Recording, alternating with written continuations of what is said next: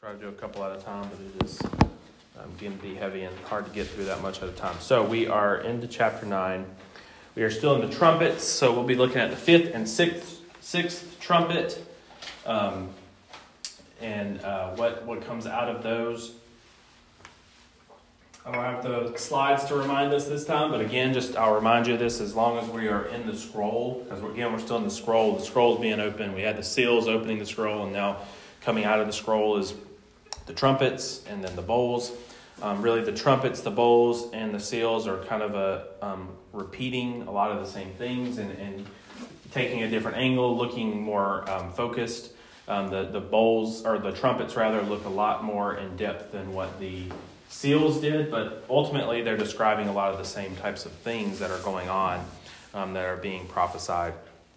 And so we will, let me just remind you how chapter 8 ended. So chapter 8, we did the first few trumpets, and now we're moving into 2 more this week. And this is how the text last week ended in chapter 8. Then I looked, and I heard an eagle crying with a loud voice as it flew in mid-heaven. Woe, woe, woe to the inhabitants of the earth at the blast of the other trumpets that the 3 angels are about to blow. So there's 3 more trumpets they're about to blow. We're about to read about 2 of them. But you'll remember the first 4 trumpets that we talked about last week. They were plagues, right? They have they specifically, and we didn't talk about this much last week, I don't think, but if we were to go back and look at them, they directly affect the natural world, right? Apart from humanity, right? So the water turns to blood. There's hell. Now, all of these things are going to affect humanity indirectly. But the point is that those plagues have been more about affecting the natural world apart from humanity, apart from humans. And so humans are affected indirectly. But now what we are hearing, the eagle, the creature flying, again, I talked last week, that word can be a little vague. It's either eagle or vulture or something along those lines. A large bird of prey, basically, is what we need to know. As it's flying, it's crying out with a loud voice, woe, woe, woe to the inhabitants of the earth. So what's happening is there's a transition from those first 4, which are primarily affecting earth, apart from humanity, affecting humanity indirectly instead of directly affecting humanity, to now the warning is now the inhabitants of the earth, the humans, the people of the earth, woe to them, prepare for what is coming. And so the warning comes to humans saying, what's happened so far has been bad, primarily affecting you indirectly. Now things are about to start happening that are going to affect you directly. So that's how we left off. And then again, I showed you this last week, the parallel structure of the seals and the trumpet plagues. We had the first 4 seals, then the 5th seal, and the 6th seal, and there was these interludes, which I've talked about that some, where we saw the sealing of the 144,000 and then the multitude from every nation, and then we got the 7th seal. Well, just like that, the trumpets come in a similar way. We get a good detailed view of the first 4 trumpets together at one time, and then the 5th one spends a little bit more time, and the 6th one spends a little bit more time, so you can see even the verse numbers almost don't line up exactly, but sort of line up with chapter 6 versus chapter 9. And then we get these interludes, which we're going to look at next week and the week after, and then you get the 7th trumpet, okay? So there's, again, this parallel structure, the trumpets and the seals, right? So they're kind of doing a lot of the same thing, proclaiming a lot of the same thing, a lot of the same warnings. And so the trumpets, again, contain a little bit more detail than the seals do, and the bowls will actually contain a little bit more detail than the trumpets do. So each time we are zooming in a little bit more at the events. So let's read the first 12 verses of chapter 9 to begin with, and that's on your handout, sir. And the 5th angel blew his trumpet, and I saw a star that had fallen from heaven to earth, and he was given the key to the shaft of the bottomless pit. He opened the shaft of the bottomless pit, and from the shaft arose smoke like the smoke of a great furnace. And the sun and the air were darkened with the smoke from the shaft. Then from the smoke came locusts on the earth, and they were given authority to take authority like the authority of scorpions of the earth. They were told not to damage the grass of the earth or any green growth, or any tree, but only those people who did not have the seal of God on their foreheads. So again, just pausing, this transition from damaging the earth to not damaging the earth, right? They're specifically told not to damage the earth, right? And then they were allowed to torture them for 5 months, but not kill them. And their torture was like the torture of a scorpion when it stings someone. And in those days, people will seek death, but will not find it. They will long to die, but death will flee from them. In appearance, the locusts were like horses equipped for battle. On their heads were what looked like crowns of gold. Their faces were like human faces, their hair like women's hair, and their teeth like lions' teeth. They had scales like iron breastplates, and the noise of their wings was like the noise of many chariots and horses rushing into battle. They have tails like scorpions with stingers, and in their tails is the power to harm people for 5 months. They have a king over them, the angel of the bottomless pit. His name in Hebrew is Abaddon, and in Greek he is called Apollyon. The first woe has passed. There are still 2 woes to come. Obviously that last verse, again, a warning and a reminder of what the eagle was proclaiming. Woe, woe, woe. The first woe has passed. There are still 2 more to come. All right. So I showed you this one last week as well, and we got into some of these, but we didn't look at all these. So in chapter, or in the plagues of the Old Testament images, we get a lot of Old Testament images here in the plagues that are being described. Here we're particularly, we're right now looking at the locusts. In a minute we'll look at an invading army. The locusts especially have some strong imagery in the Old Testament. There are locusts in the Old Testament in the plagues of Egypt. Locusts are one of the plagues. Besides that, there are locusts in Joel. They're mentioned in Deuteronomy. They're mentioned in several places. We're going to take a look at some of those today. But again, there's this clear parallel, not only with the previous chapter 8, and chapter 6. In those chapters, there's also a clear parallel with the Old Testament. I don't think I've put this quote up here before, but I did say it last week, and I want to just say it again. John is painting a picture for the readers using Hebrew scriptures and other texts as his paint. Okay, again, he's painting us a picture, and the paint that he is using is images from the Hebrew scriptures. So that is our Old Testament, right? But not just the Hebrew scriptures of the Old Testament, but also other texts as well, which we're going to get a good look at today. So let's talk about the fallen star and the abyss. And in the translation I've read, it's called the bottomless pit. This Greek word abyssos is where we get our word abyss. It actually literally means no bottom. So in the Greek always means it's a negate, right? So a negative. So and then bissos, which means bottom. And so the Greek word literally means no bottom. So that's why my translation says bottomless pit. It's the word abyss. Which we've also probably heard in other cases as well. And so we get this in Jewish traditions. Stars were often equated with supernatural beings, like angels. At the beginning, he calls it a star. And this is kind of an interesting thought. He doesn't see the star fall, right? It's not that he witnesses the star falling. The star has already fallen. So the grammar there is, I saw a star that had fallen. And so that's how he identifies the star, but he's not saying he saw the star fall, and then it's happened. Rather, this star was already fallen. And so that's going to give us a little bit of clues in just a minute. This is something that is ancient, right? An ancient reality, okay? So I saw a star that had fallen, and then later, without kind of signaling it in any way, John switches from calling it a star to calling it an angel. So again, in Jewish tradition, that was pretty normal to understand the stars in the sky as supernatural beings, angels, things like that. And so the star, again, has already fallen. It's fallen, meaning John knew about this, but he didn't see it happen, all right? So he knew about it. Again, it's coming from other images that he's familiar with as a Jewish man, as a Jewish Christian. And so this fallen star / angel is significantly different from all the other angels. We've heard a lot about different angels in Revelation up to this point. We've heard, I didn't count them before, but we've heard about many different angels. Angels worshiping in the throne room, angels holding back the corners of the earth, angels as delivering the messages to the churches, right? And so we've heard about angels quite a bit. The angels here, the angel is going to be significantly different than all the other angels that we've seen. This one is given the key to the abyss, the bottomless pit, and we learn that he is the king over the locusts, which are described as well, which we'll look at in just a few minutes.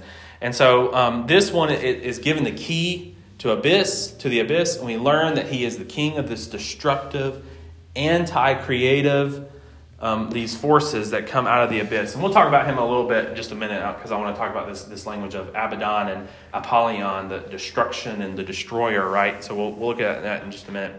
Oh, wait, no, I have it right here. I thought I was going to talk about it later. I am going to talk about it right now. So the name there is given to this angel. In Hebrew, it's Abaddon. In Greek, it's Apollyon. All right? So think about those words for a minute. Abaddon and Apollyon.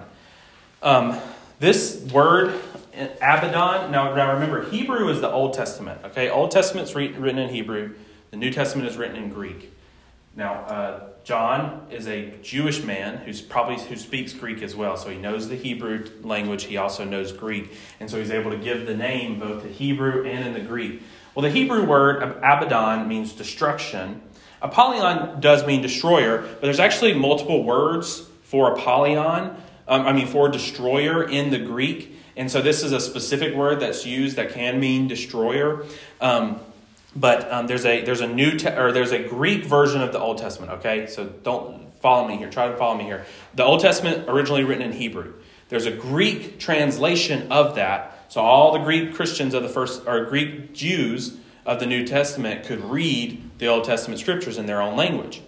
Now, whenever they translated the Hebrew to the Greek, this word appears quite a bit. Abaddon, it appears in Psalms. It appears in Job quite a bit. It appears in the Psalms. In Proverbs. And so this word appears several times, but this word is almost never used for it. Here's what I'm trying to say. John very intentionally says Apollyon as opposed to another Greek word that could be used. This one is not used as frequently. Does anybody, when you hear the word Apollyon, any other sort of images, what does that sound like to you? Any ideas? I want you to get in your Greek mind. Try to remember some Greek philosophy or Greek thinking, Greek history. Apollyon.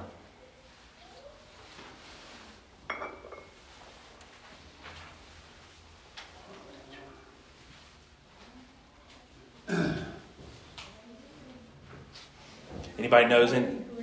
No, yeah. I know you're just coming in, but Kevin, when you hear Apollyon, is there any other Greek images that come to mind besides destroyer? Because I'm sure you knew that it meant destroyer, right? I'm just kidding. I didn't know until I was doing this. I was thinking of Apollo. Apollo, yes. I wanted to say Apollo. Ain't that Greek mythology? It is a Greek god. Apollo is a Greek god. Okay? Apollo is a Greek god. Now again, I think there's more clues here in just a little bit in chapter 9 to back this thought up. He's saying Apollyon because instead of the other word, again, there's another word that's actually more common to describe someone who is a destroyer. Apollyon's kind of a unique term. It does mean destroyer, but it's kind of a unique term. He chooses that word specifically, though, because it sounds like Apollo. It sounds an awful lot like Apollo, which is a Greek god. Again, he's writing to Roman folks were Greek. They worship Greek gods. Sometimes they give them different names, but they were really the same gods that they were worshiping, right?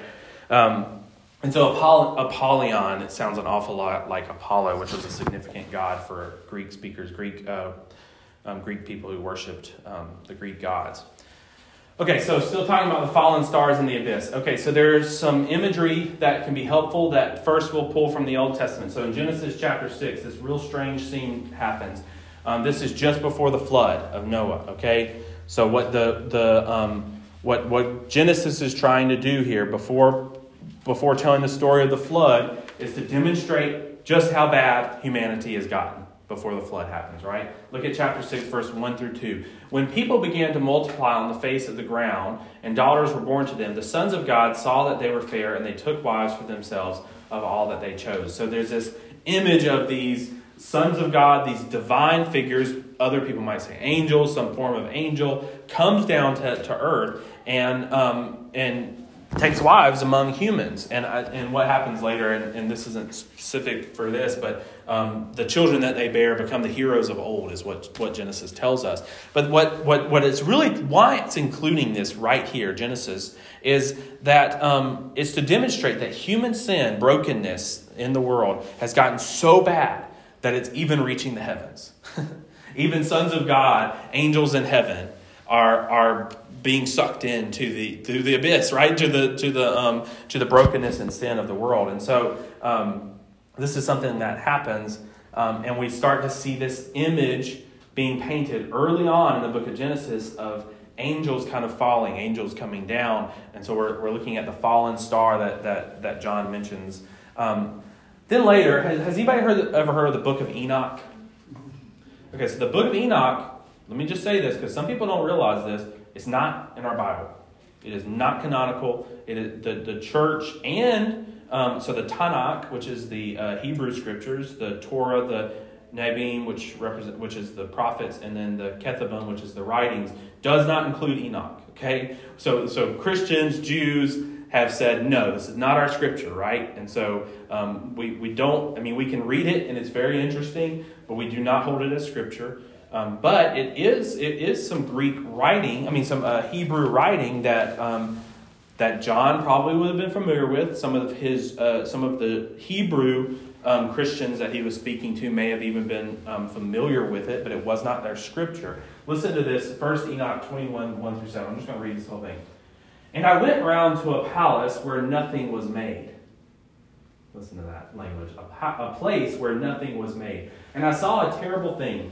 Neither the high heaven nor the firm ground, but a desert place, prepared and terrible. And there I saw 7 stars of heaven bound on it together, like great mountains, and burning like fire. Then I said, for what sin have they, talking about the stars, been bound, and why have they been thrown here? They've been thrown down. Okay? These are some of the stars which, this is the response to his question. These are some of the stars which transgress the command of the Lord Most High. And from there I went to another place, even more terrible than this, and I saw a terrible thing. There was a great fire there which burned and blazed, and the place had a cleft reaching into the abyss. Okay? Full of great pillars of fire which were not made to fall, neither its extent nor its size I could see. So the book of Enoch, again, not a part of the Christian Bible, not a part of the Jewish scriptures, but it was a common extra-biblical reading for Jewish people, and it's becoming pretty common for a lot of Christians. They read it out of interest of it. But again, we see John using these images he's seeing these similar images in his revelation, in his apocalypse, as has already been described and painted with Enoch. So again, he's using the paint of the Hebrew writings in scriptures to illustrate what he's seeing, right? And so that obviously seems to be kind of a sign of where he's getting that image of a fallen star, which is an angel, right? And so just a really interesting writing. We're going to come back to Enoch in just a few minutes. But let's get into the locust, unless anybody has any more questions about that. Again, I think we're going to talk about that Enoch in just a minute again. But just be sure I don't have any questions there. I don't have any pauses put in. All right, well, let's look at the locust. Verses 3 through 4. Then from the smoke came locusts on the earth, and they were given authority like the authority of scorpions of the earth. They were told not to damage the grass of the earth or any green growth or any tree.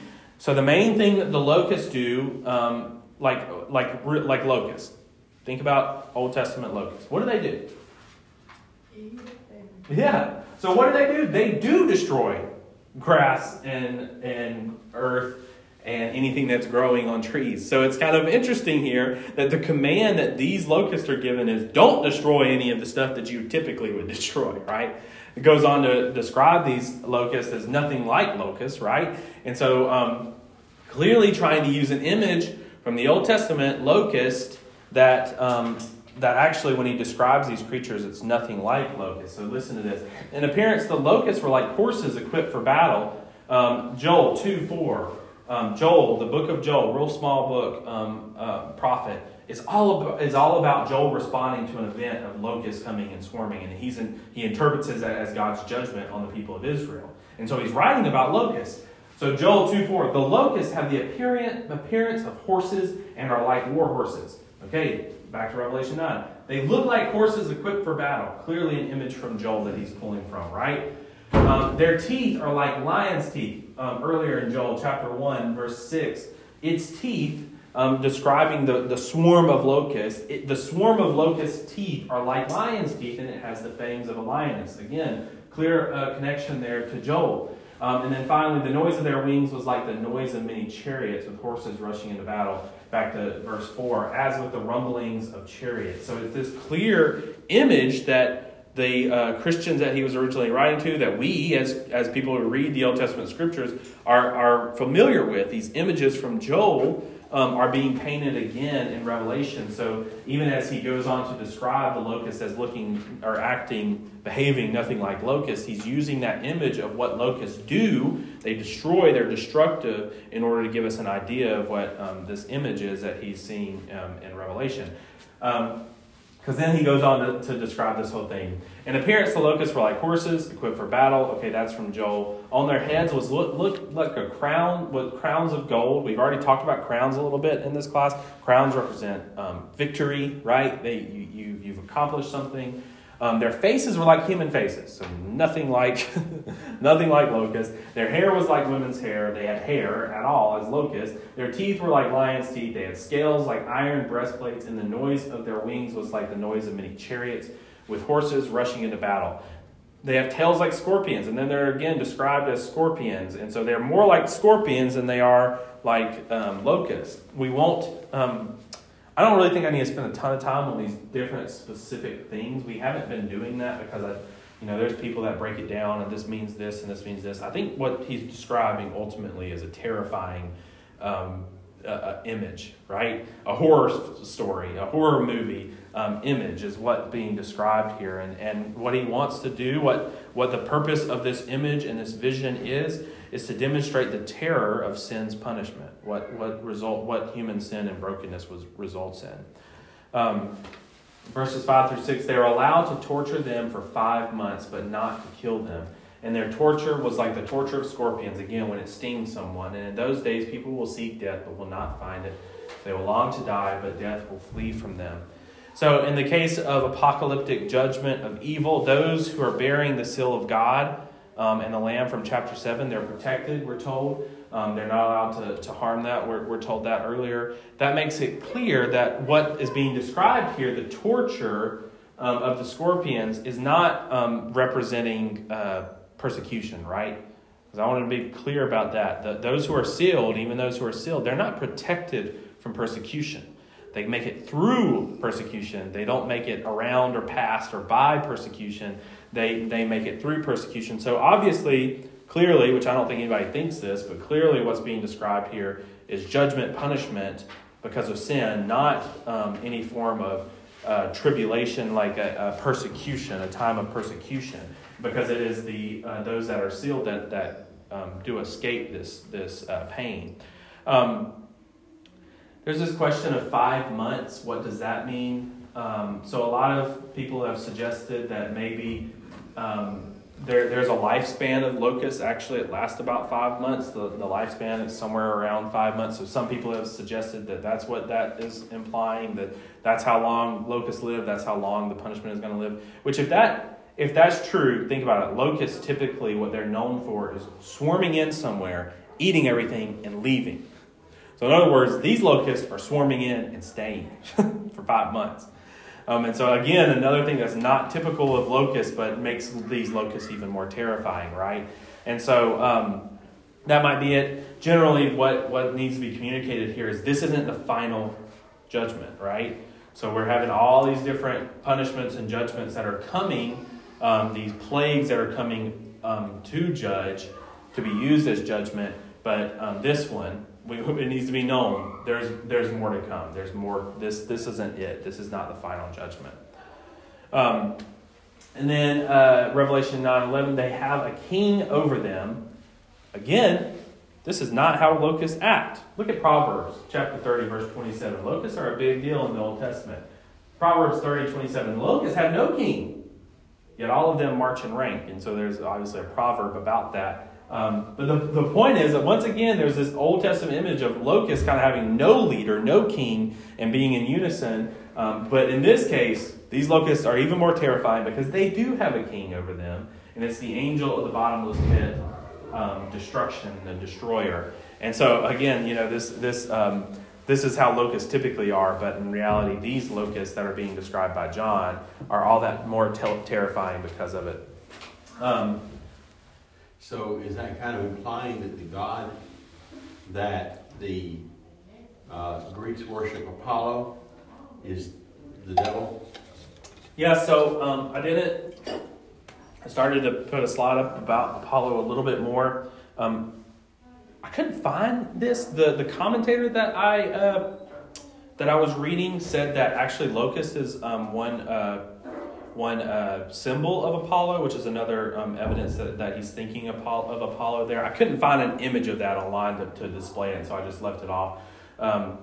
But yes, so we're going to see this in a minute. Okay, we're going to see this at the end of chapter 12 or chapter 9, where John, like most Jewish people, understood any form of worshiping a god other than Yahweh, and in their case Christ, is a form of devil worship, is a form of worshiping Satan. So again, John continually refers to the Roman Empire and Caesar specifically as Satan, as the devil, right? And so they're doing the work of the devil. So yes, in John's mind, is Apollo like the devil, like Satan? Yes, in a lot of ways. Yeah, for sure. I think there was another. Oh well, we'll look at in the next section. There's more evidence of human sorts of forces as representing and kind of embodying Satan, the fallen star, right? The star that's being described here. All right, so we've already seen back in chapter 6. Do you remember way back in chapter 6, whenever we're first being given the description of the plagues, a shorter, more zoomed out version of it as the seals are being opened. What happens at the end of chapter 6 is then the kings of the earth and the magnates and the generals and the rich in power and everyone slave and free hid in the caves and among the rock mountains, calling to the mountains and rocks, fall on us and hide us from the face of the one seated on the throne and from the wrath of the Lamb.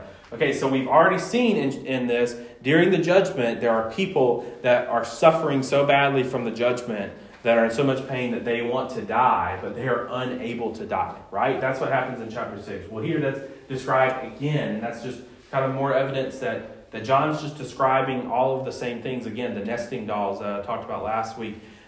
He's describing these same events in more detail. So again, here, it's a similar description. And in those days, people will seek death but will not find it. They will long to die, but death will flee from them. They are not able to die, but they desire to because of the pain and suffering that they are experiencing as a result of human sin and brokenness.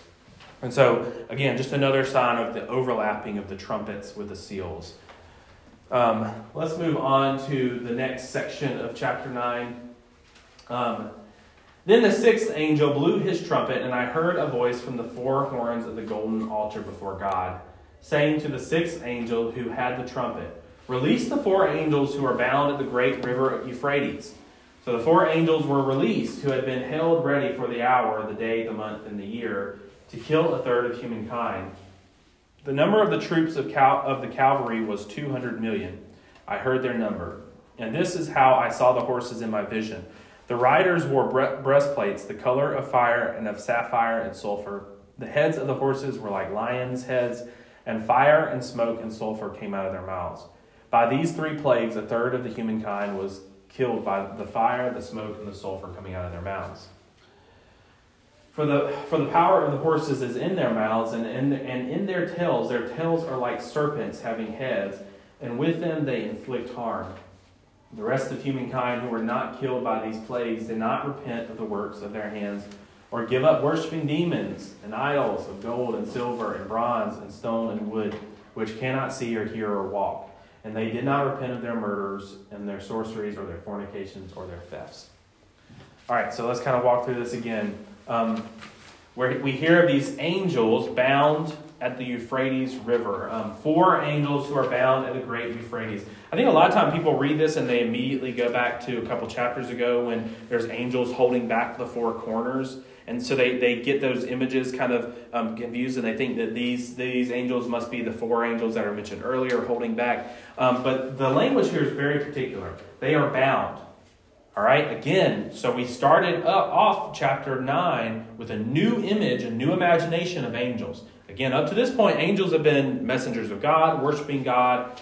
They've been, God's, a part of God's throne room, right? An important part of God's work, announcing judgment, things like that. But here, again, we were reminded that this image of the angels are angels who have fallen, right? The fallen angels, the stars who have fallen. Remember, back in Enoch, we read this, and there I saw 7 stars of heaven, meaning angels, 7 angels of heaven, bound on it together. All right, so there's 7 here. John is seeing 4 that are bound at the great Euphrates. So again, we are thinking about angels that are causing destruction, angels of destruction, not angels of creation, of God, of Yahweh, of the Lamb and the one on the throne, but rather angels of destruction, angels who have fallen, who have, in the case of Enoch, been thrown down from heaven, right? So this has got to be the most interesting part of chapter 9 to me. This idea, release the 4 angels who are bound at the great river Euphrates. Here's a map of the Parthian Empire. I've talked about the Parthians some as we've been looking at the first century. This is Parthian Empire, first century. This is during Revelation. So Revelation is written in the first century. The great Euphrates is right here. This blue around here is the Parthian Empire. You can see over here, this is Asia Minor, so this is where Revelation is written to over here in this area. Jerusalem down here, so this area is the Promised Land. So the Euphrates River is there, and so the Euphrates River almost serves as this area, and in this case, the Persian Empire, the Parthian Empire is kind of spread past it a little bit, but the Euphrates kind of serves as this area where if you're there and you're Roman, or if you're there and you're from Israel, you're kind of in trouble because that is your enemies, okay? This is the enemy empire, one of the few places that Rome, in the area that Rome has been unable to capture. I talked about that. One of the 4 horsemen of the apocalypse seems to describe a Persian or Parthian sort of warrior with a bow, and so that's likely. So whenever the first readers read this, and they read the 4 angels who are bound at the great river Euphrates. Now, in this first century, if there's angels holding something, are bound, and about to be released, what do you think that thing is? It's this other empire.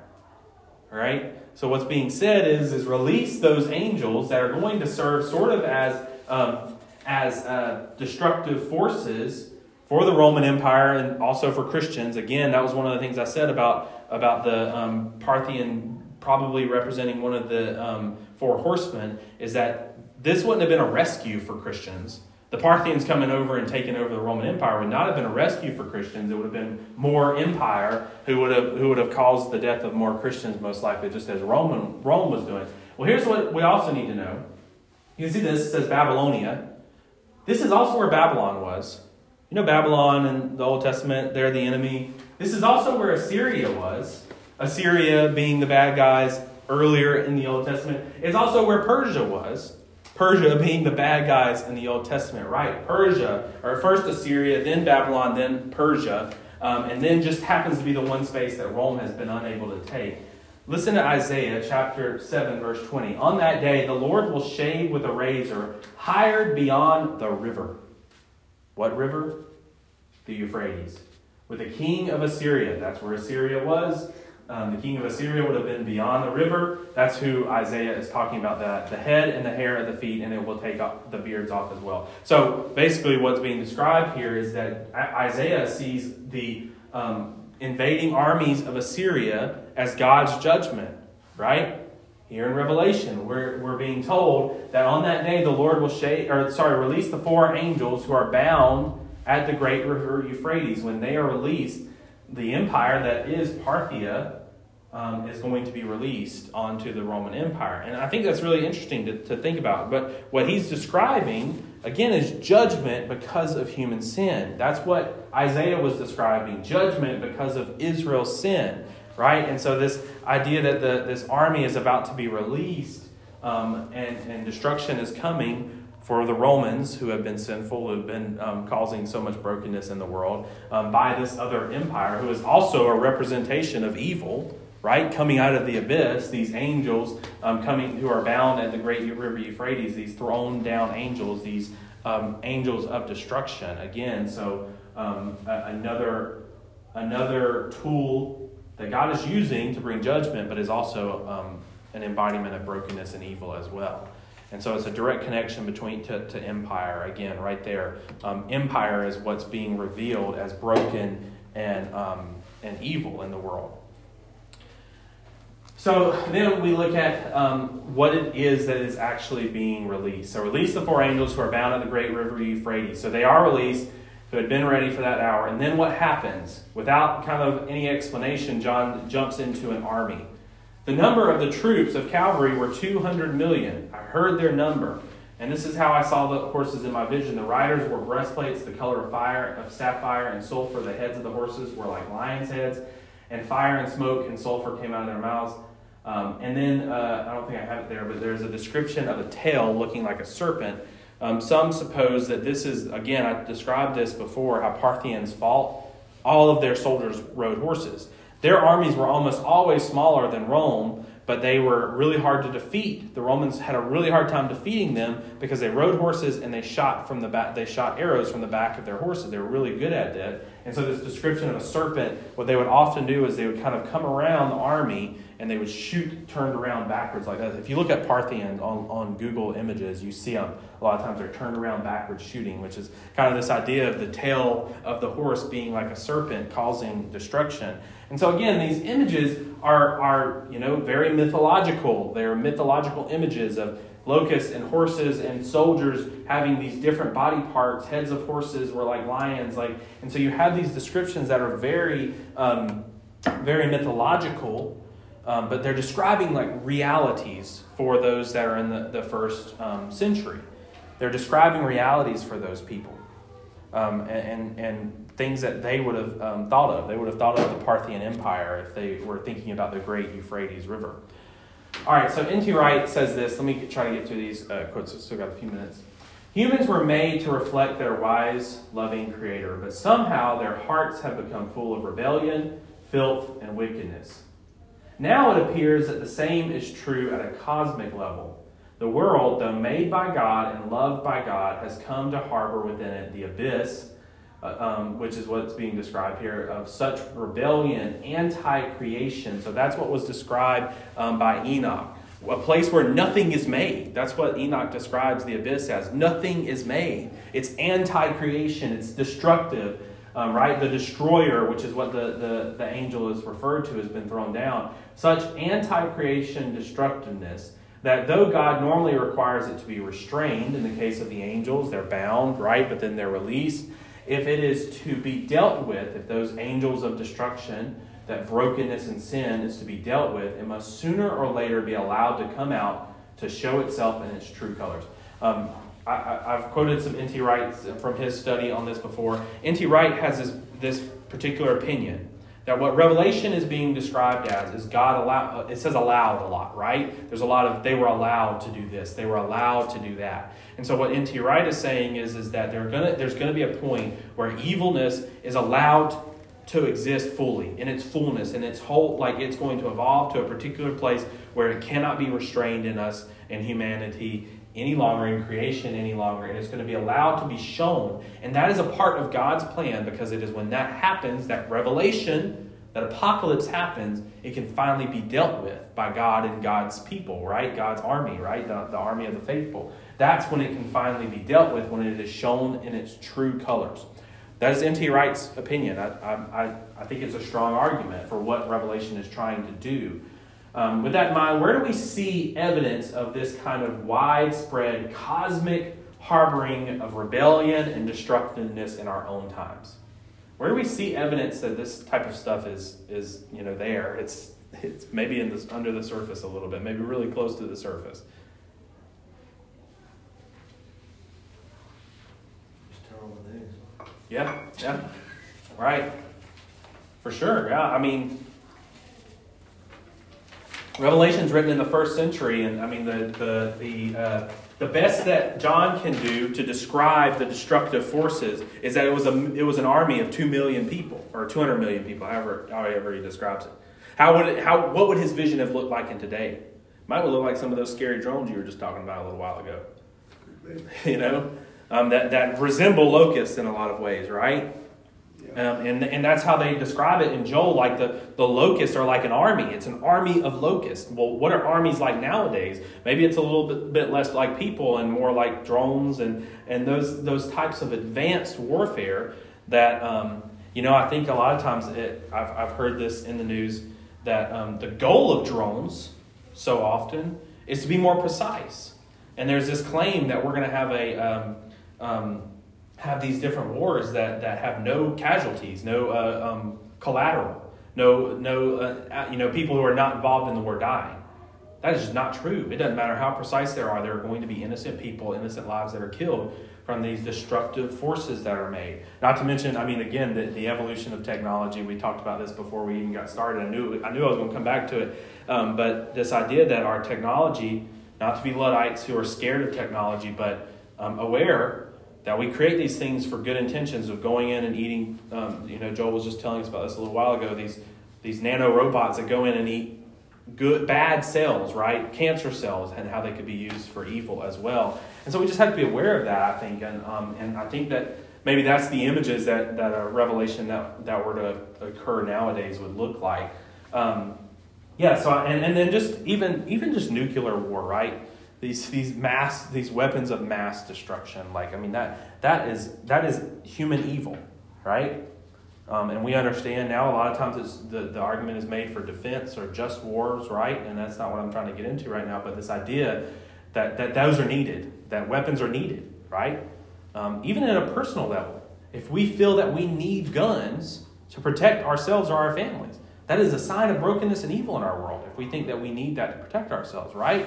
And I'm not getting into a debate or arguing that we shouldn't have guns, but rather to say that is a sign that our world is really broken, that many of us feel that's a need that we have, is to be able to protect ourselves, right? That is a sign of brokenness. School shootings, that's got to be the worst evil in the world that exists. Children, young children, being killed.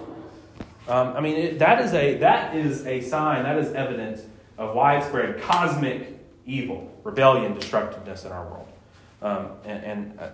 It's here. It's here with us. And it has been. Then N.T. Wright says this as well. We too have seen terrible things in our day, such as sophisticated military equipment to strike terror into human hearts. If we suppose that such destruction ultimately comes, like insects on steroids in John's vision, from the bottomless pit under the direction of Apollyon, what is our proper response? And so again, taking that stance that N.T. Wright's saying is that this is inevitable. That's what John's saying, is the evil of sin and human brokenness is inevitably going to result in these types of destructive things. That's what John in the book of Revelation is saying, that it is inevitable. There's no way to keep it from happening. If that's true, what's our response as Christians? How do we respond to the inevitability of it?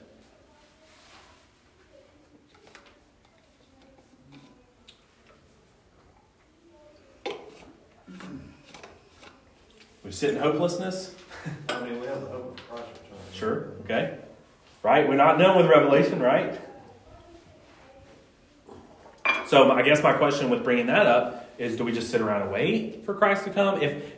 I guess my my question, and the question is coming from, if this is inevitable, what can we do? What should we do?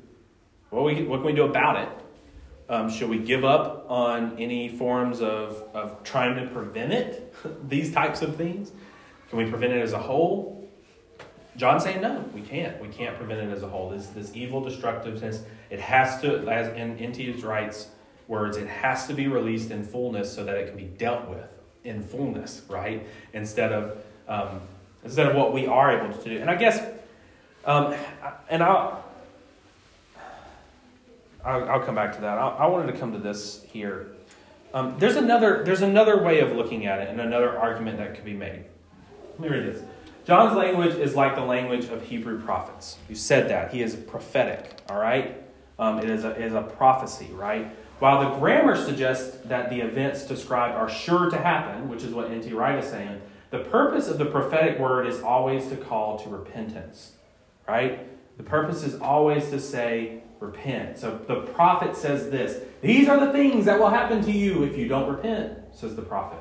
We might say that John sees the world as too far gone and not likely to repent, but the rest of Scripture challenges us. Prophets, the Scriptures of Jesus, they challenge us to not get too stuck in that way of thinking, right? And even Revelation will in just a little bit. But we might say that John sees the world as too far gone and not likely to repent, but the rest of Scripture challenges us to read Revelation as motivation to work towards reversing the destructive ways of the world. Hope you're hearing what I'm saying. My point is that Revelation it's often taken as this foregone conclusion. This is what's going to happen. This is what's happening. And so part of what we can kind of end up in, and the attitude we can end up in, is it's going to happen, so might as well just sit around and wait for it to happen and just get out of here whenever the time comes. Some even come along and claim that now the events of the apocalypse are beginning. And I mean, again, I'd say under the surface it is here. Like the destructiveness that is being predicted and prophesied here is here. We are feeling the tensions of that. We turn the news on, we feel it, right? But this way of reading can cause us to see our role as Christians as simply just waiting around to the end. And that is how a lot of Christians have lived their lives, just sitting around waiting for the end of the world to come. And what part of the problem with that is we become complacent. We see the destructive evils of war and brokenness in our world, and we sit back and say, well, there's nothing we can do about it. It's going to happen, so we might as well just not do anything. Again, I try not to get, I'm not getting partisan. I might be getting political. I'm not getting partisan. This is why we have to vote in such a way that we have peace as our goal, right? This is why every single Sunday we pray during pastoral prayer for peace, right? We don't want the destructive things in the world to get out of hand and kill 1/3 of the life, as John describes it. Is it inevitable? We could probably say, yeah, maybe it is, and we could argue that point. But I guess I want us to be careful, because it can, as we're getting into this Revelation text, we can really get bogged down in the inevitability of this destructive forces, and just say, well, we just got to wait till the end of Revelation whenever Jesus comes back and snatches me away and rescues me, right? But in reality, our call as Christians is to resist systems of evil and work towards their change, work towards the change of systems of evil in our world, so that children in schools aren't killed, so that war does not happen whenever possible, right? That is our job. I mean, and again, I mean, I worry that we Christians we get too scared of politics and things like that. But in reality, it is our calling to be involved in politics. That just means people, dealing with people. Polis, it's referring to the city, which is referring to people, human beings who live in the cities, right? And so we have to be politically involved and engaged. Again, not saying partisan, but political, in such a way that we are working towards peace in our world and the restoring, the overturning of broken systems and the changing of broken systems. And so, anyway, that's what I want to say. I think Revelation should be motivating us towards that, not towards hopelessness that says, well, the world is gone, so we might as well just sit around and wait until it's fully done, right? And there's no work for us to be done, right? All right, I hope I'm being clear there. I think that's my last slide there. Any thoughts, questions, last couple minutes? Well, negative minute. We think being active in overturning the corrupted systems, the evil systems. And I think back to what happened when our country was formed. The people who were forming our country, they were actively fighting against the corrupt. Sure. In order to form, use their words, to form a more perfect union. Yeah, and I think I would just, and maybe just to correct myself a little bit, we have to be careful too, because then that could be just us being power hungry, right? Yeah. Right? Like, I just want power, so I can, right. and we go in with those good intentions. Lots of politicians went in with the intention of, I'm going to do some good. I'm going to do some good things. And are they doing that now? No, because they got power hungry and they liked it a little bit more than they should have. And so that's where we have to be careful with that balance, right? We can also get power hungry and think, we go into it thinking, I have these good intentions, and in reality, we're just being destructive in other ways, and we're still just participating in a destructive, broken system. Not something we're going to solve right here, right now, but just to say that I think we should be involved in actively trying to overturn, and just like Jesus, he overturns the tables, right? What is he doing there? He's saying this system of the temple right now, the way it is broken. It's wrong. It's messed up. He's literally overturning tables, right? And our call is to follow that Messiah, right? All right, well, let's pray. And if you have any other thoughts, feel free to share them with me. Lord, we love you. We thank you for this day. We thank you for this word, Lord. We thank you for all of Scripture, in which case we can read this text that can kind of be scary and confusing and difficult at times, but we can read it through the lens of you, the Word made flesh, and know that you have called us not to hopelessness, but to hope, not to laziness, but to active, as you did, overturning of tables, of broken and destructive systems in our world.